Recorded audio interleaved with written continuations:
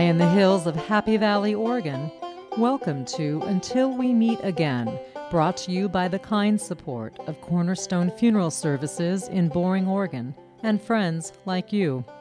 I'm Elizabeth Fournier.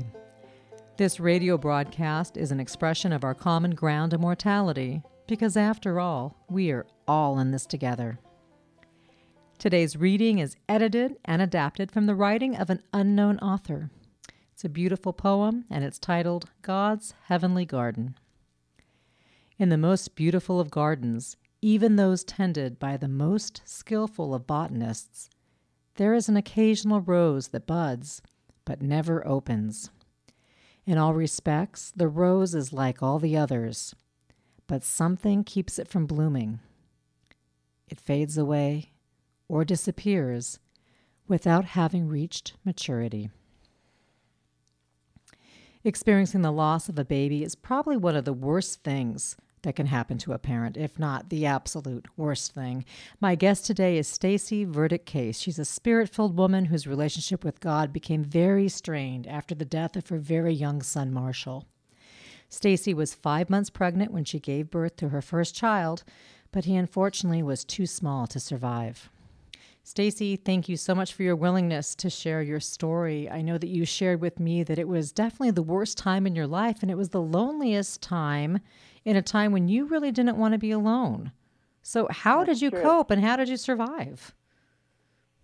Well, I probably didn't handle it in the healthiest way. I really isolated myself even more than people. I think when you lose a child, you're expecting losses of older people and things like that. But when somebody loses a child, you really literally have no idea what to say because it's like the most horrible thing that people can think of. And the truth is, when you lose a baby, I wanted to talk about it. And it made people very uncomfortable. So it was like people fled from me because I wanted to talk about my son. And it was the strangest time because at the same time I unfortunately handled it by numbing myself with alcohol, which was not the healthiest choice. I don't recommend it for it doesn't help anybody to drink, and it just makes it worse. So I don't think I handled it in the best way. I had a wonderful husband who, God bless him, put up with a lot for the month after we lost Marshall. Emotionally, I was wrecked. It was the worst time ever. It really was. Yeah, of course you're wrecked. You had dreams. You had plans. You had a story that was going to unfold. You probably had baby things ready. You had a name picked out. And all of a sudden, you're not ready, and here comes a baby. How did you, at 5, you felt like you had to go to the hospital? Were you at a doctor appointment? How did this happen that all of a sudden you were having a baby at 5 months? I remember the day vividly. I mean, I don't think you could ever forget something like that, but I started bleeding. And I remember immediately thinking, no, this can't happen. And I told my husband, we need to go to the emergency room right now.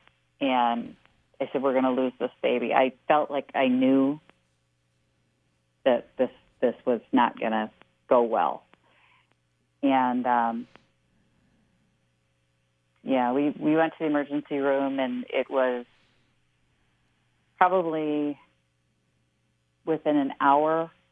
They had us up in the delivery room, and we delivered Marshall, and he was just too small to survive. So it was extremely difficult because here you are in a maternity ward with happy mothers and young babies, and it was the last place I wanted to be. Was around other mothers who had healthy and happy pregnancies, and it was incredibly difficult. So are you thinking to yourself, why me, or is this not really happening, or you just had clarity? What could you possibly be thinking during all this? Oh, I was angry. Oh. I was and I became so angry afterwards that I don't know how people really tolerated me, because I remember it was during the time when the Casey Anthony thing had happened in Florida, and I remember screaming at the top of my lungs at God, and I had said, this is who you allowed to be a mother, but I'm not allowed to be a mother, and it was the most bizarre thinking when I look back on it now, but I was so angry at the loss. And I had said to you when we talked before that I became extremely angry with God, and my relationship really fractured because of this. And it took probably a good 6 months before I even started to think about church or my spirituality or even trying to reconcile with what happened, because I thought, there is no God. I just don't believe now, because how could there be a God who would let this happen? And I think a lot of people who suffer loss, an unexpected loss or a tragic loss, and things like shootings or terrorist attacks or things like that, come to that point. I think we all have that moment where this traumatic event has happened and we question our faith and God, and how could there be a God when something so horrible could happen? And nobody could give me an answer that was going to satisfy me. There was literally nothing anyone could have said to me in that frame of mind that would have changed my mind. And I finally made peace with my faith, because at the same time I was praying and thinking, I don't believe in God, but I was praying. And I remember having a blunt conversation one day where I said to God, okay, here's the deal. And if people are going to laugh when they hear me talking, because this is how I talk to God. I said, here's the deal. I am going to continue to believe in you, but I'm going to be really mad at you for a while, and you're just going to have to be okay with it. And it was the funniest day, because it was raining, and it was like the instant that I said that, this rainbow appeared in my backyard. It was the most vivid, beautiful rainbow ever, and a flock of bluebirds, which I had decorated Marshall's room in bluebirds, landed in my backyard. And I remember standing there and I was thinking, it's going to be okay. And since that day, my symbol for happiness now, from like God speaking to me, is bluebirds. So whenever I see a bluebird, it's my sign from God that what I'm going through is going to be okay. And people think that this is a bizarre story when I tell it, but it's absolutely 100% true. Everything that I'm telling you happened, and everyone is... When you grieve, the one thing people want to do is take your pain from you, and the one thing they should not do is take your pain from you. We need that pain. We need to go through the pain, and we need to come out the other side on our terms. And people set time limits, which I thought were ridiculous, on when they felt like I should be over this. And I can tell you, I'm 11 years on and I'm not over it. So there are days when I still have moments, and I think I really wish I had both my son and my daughter. Especially milestones with my daughter make me think about my son. And it's hard to explain to people if they haven't experienced of significant loss in their life, to not try and tell people what their timeline should be, or that they should be over pain. And I guess I'm kind of rambling now, so please ask me another question. I feel like I just... No, you've shared so much. There's so much to unpack in that, because first off, you prayed, you opened up your heart, and God gave you a sign, and you knew it was a sign, because you're not going to hear the words back of the answer of the prayer, but you saw it and it's there. And now, like you say, it's your sign that lets you know things are there. I think that's fantastic. And many people do believe that and do live in a world where they look for signs for answered prayers. And sometimes they feel like if they're not getting an answer to their prayer, it's not their time to have an answer yet. So right. I'm happy for you personally. And it tied into Marshall, because this is something that you did. You decorated his room with this. When you talk about this, it sounds like you had such an isolated experience because not everybody loses a baby. And yet some people do, and their experience is completely different. The journey is so different than yours. And wow, the idea, and here you are saying, don't take my pain away, just sort of walk along with me. What was something somebody could have said to you in that time to be helpful that you weren't hearing from anybody? Well, I was in a unique position because my best friend had gone through infertility problems, and she had actually lost 7 pregnancies. So I don't think there was anything that hadn't been said to me that I wanted said because she knew. She knew exactly. I would swear that woman had a timeline of when she should call me because at the darkest moments, my phone would ring and she'd go, I needed to check on you. What a gift. Yeah, it really was. And I think what I want to convey to people listening, if you have someone who's lost a baby and you don't know what to say because you don't, it's okay to sit quietly and let them talk. Because that person holds this inside. When people didn't want to talk about this, when I wanted to say something and I wanted to say, I'm hurting, and people didn't want to hear it and they wanted me to not talk about it, it's like when you have a secret that you're not allowed to tell, and it's this burden. And holding this inside me was a burden. And she gave me space. She sat with me quietly and gave me space to just talk and unburden myself and say, I feel like this is unfair. I'm in pain. And she just sat quietly and says, I know.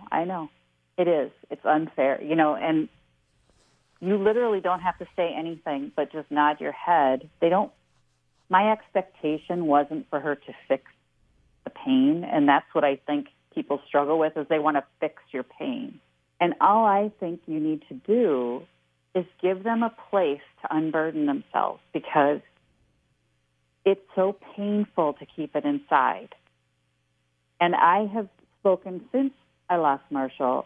I've spoken with other people in my life that have come forward and said, look, I lost a baby. And I heard you lost a baby. And then they want to talk because they felt like they couldn't talk either.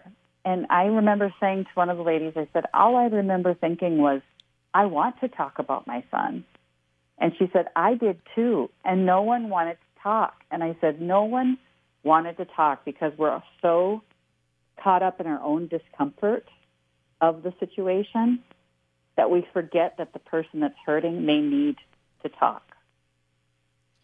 Would it have been helpful to you if someone said something like, I'm going to give you permission to be silent. I'll check on you tomorrow. If you don't feel like talking, don't answer the phone. I'll let it go to voicemail, and I'm going to give you permission not to have to talk to me about this or answer my questions. Is that good too? Yeah, absolutely. I mean, it was just that space. And I think, if a friend of mine had said, I'm going to call you every day, you don't have to take my call, but, I'm going to check on you and I want you to know that I'm here for you if you need me to just listen, would have been perfect. And I had that. So I felt really blessed and very lucky to have that person who was there to do that for me. So if you have a listener out there who's got a friend that's going through this, be that person for them. They need that. How else can anybody listening help mothers who are trying to work through their grief?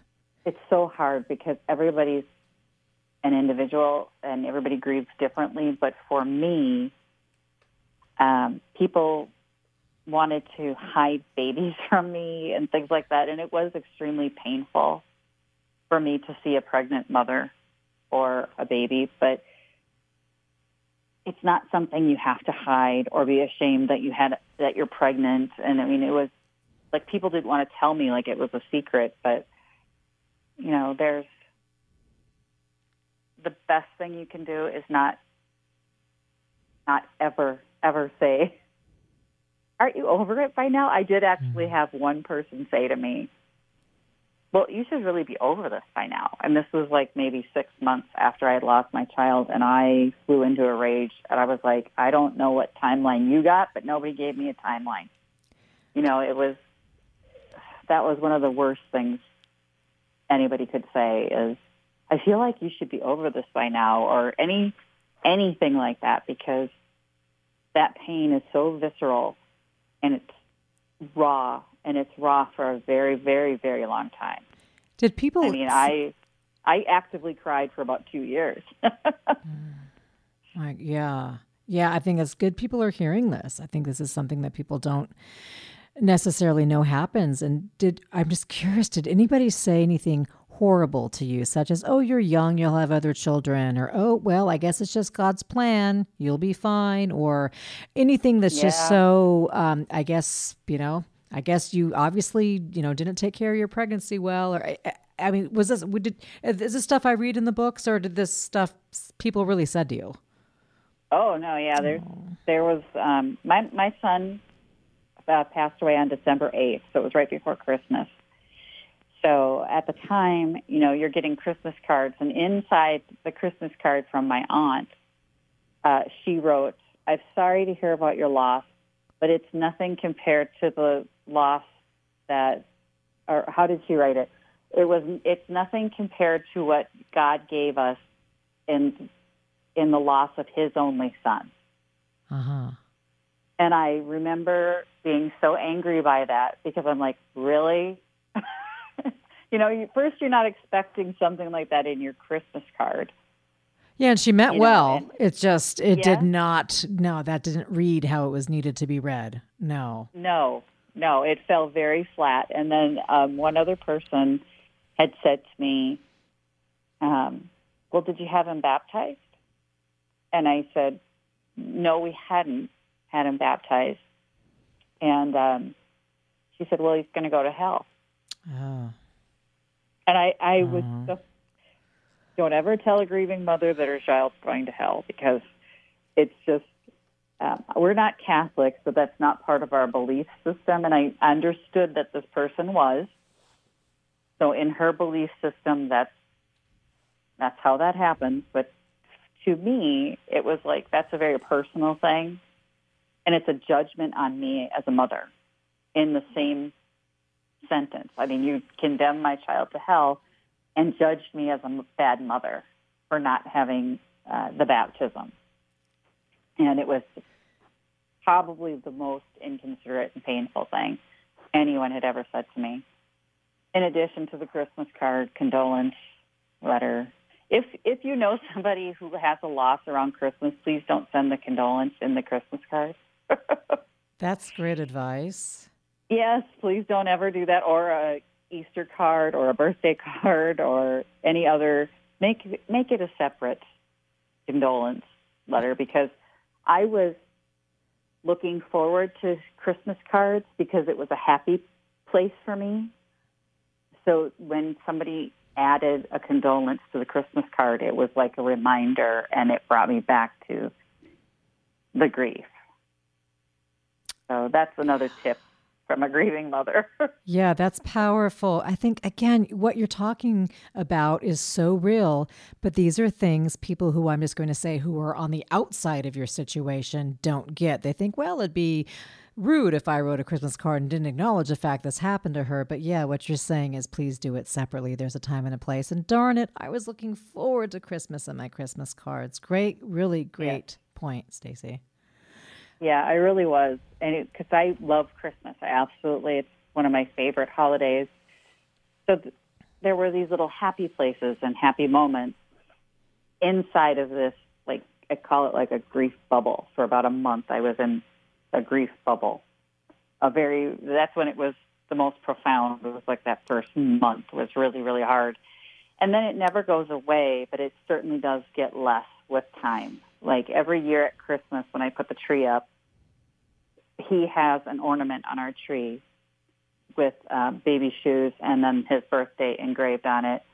And I hang it up, and I get sad when I hang it up. I don't actively cry anymore.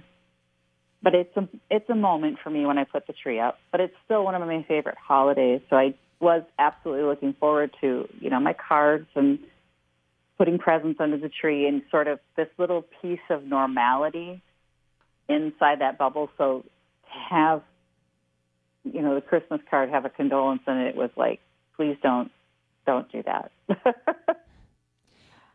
Do you have other things of Marshall's, or did you just find that baby shower gifts got returned to the sender? How did you handle any of that? His room, obviously, when we had our daughter, the same room would be the nursery. But I did return the bassinet. I took back a lot of the clothing. The bluebirds stayed on the walls. His room stayed bluebirds. And I did keep a bunny that eventually my daughter somehow absconded with the bunny. I haven't seen it for a while, but I did for a long time have this little blue bunny that was in the bassinet, and I kept that, and it was by my bedside for a long time. Did you keep a scrapbook about Marshall or write a journal about your situation, or maybe even write letters to him? I am a writer, so I do write to process a lot of what I believe and what I go through. It's my catharsis. And I've written about Marshall. There's a journal that I wrote in that will probably be, I would say tucked away with me for life, because a lot came out in that journal. It does help me. I didn't keep a scrapbook. When you have a baby and it's lost, the hospital did take photographs of him, and it's still very painful for me. I've blocked them in a fireproof safe along with his birth certificate, his death certificate, and everything from the hospital is in they give you a purple satin box at our hospital, and I put everything in there, and I put it in the safe, and I don't like to look at it. Nor do you have to, right? Yeah. Well, I held him. I remember, it's still hard for me to see that. But my daughter's very curious.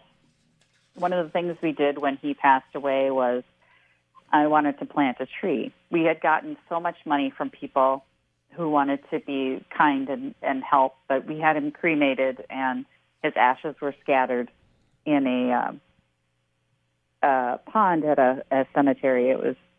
I still have not even been to the cemetery. I can't go there. It's not to me where my son is. So we tried once to go there, and we got to the gate, and I said to my husband, no, just turn around. I can't come here. So it was that's too painful for me. But with the money, we decided we would plant a tree in our front yard, and then we could watch that grow, and that would be Marshall's tree. And it was ironic because we went to a tree farm near our house, and we were looking at this one tree, this apple tree, and I turned and I saw this tree, and I said to the guy, well, what is this? And he said, it's a Marshall ash. Oh. I know. And I said to my husband, that's my tree. And he goes, you don't want that tree because of the emerald ash borer. And I said, no, this is my tree, and you need to get it on the truck. And my husband's like, you need to just get the tree. He's like, she will tear you a new one, because I was so, mama bear at that moment. I was like, I can't believe this is a Marshall ash. It's coming home with me. So we called it Marshall's tree. And when my daughter was born, we had our family photo taken under the tree. Oh, my goodness. So every year, we watch it grow. And it's just a nice, it was a nice thing to do with that money, because I didn't feel right taking people's money, but they insist, everybody sends it to you, they insist. And we certainly didn't need it to pay bills, because, the cost of the cremation was not that much. And I think it was a nice tribute for him, but it was like another one of those signs, because who knew there was a Marshall ash? I mean, I had no idea. I'm not a tree person, but it was perfect. And the tree flourishes. I mean, it's just the most gorgeous tree in our front yard. So I'm happy for you. I think that's such an important thing as a funeral director. People will come to me and they'll want some sort of a tree or something they can plant, and sometimes things don't grow and it feels like a secondary death because you really wanted that for your mom or whomever, and nothing happened and it didn't flourish. And I think there's some of the hardship feelings. So I'm glad that happened. Yeah. I told my husband when they told us about the emerald ash borer, he takes care of that tree because I said, if that tree dies again, it'll crush me. And he knows this, so he's taken very good care of the tree. Stacy, how did you amend your relationship with God? There was a lot of crying, and there was a lot of yelling. And I was not very respectful to God at that time. But I remember still praying, and I have a book. It is, I wish I had it in front of me so I could tell you the exact title, but it's a book of passages that are meant for certain difficulties in life. And each section, it'll say, when you're grieving, read these passages. And so I continued to read these passages on grieving that this book suggested. And it was just one day the words hit me, and I don't even remember the passage, but what I read, and I started to cry because it felt like it touched me where I live. It was like right inside. And I remember that was the day that I had that conversation where I said, I'm just going to be mad at you for a long time, and you're going to have to accept it. You're going to have to be strong enough to take it, and it was a long building back process. And in January of the next year, I pick a word every year. It's something that Debbie May Comer, I don't know if you know that author, but she does every year. So I picked my word with faith. And then you basically research that word throughout the year. So that was my year of faith. And I was going to have faith, and I was going to trust God. And the wonderful thing was we found the right doctors. They found out why I had miscarried. I was able to get pregnant again and have a healthy child. But then I did lose another pregnancy after Victoria.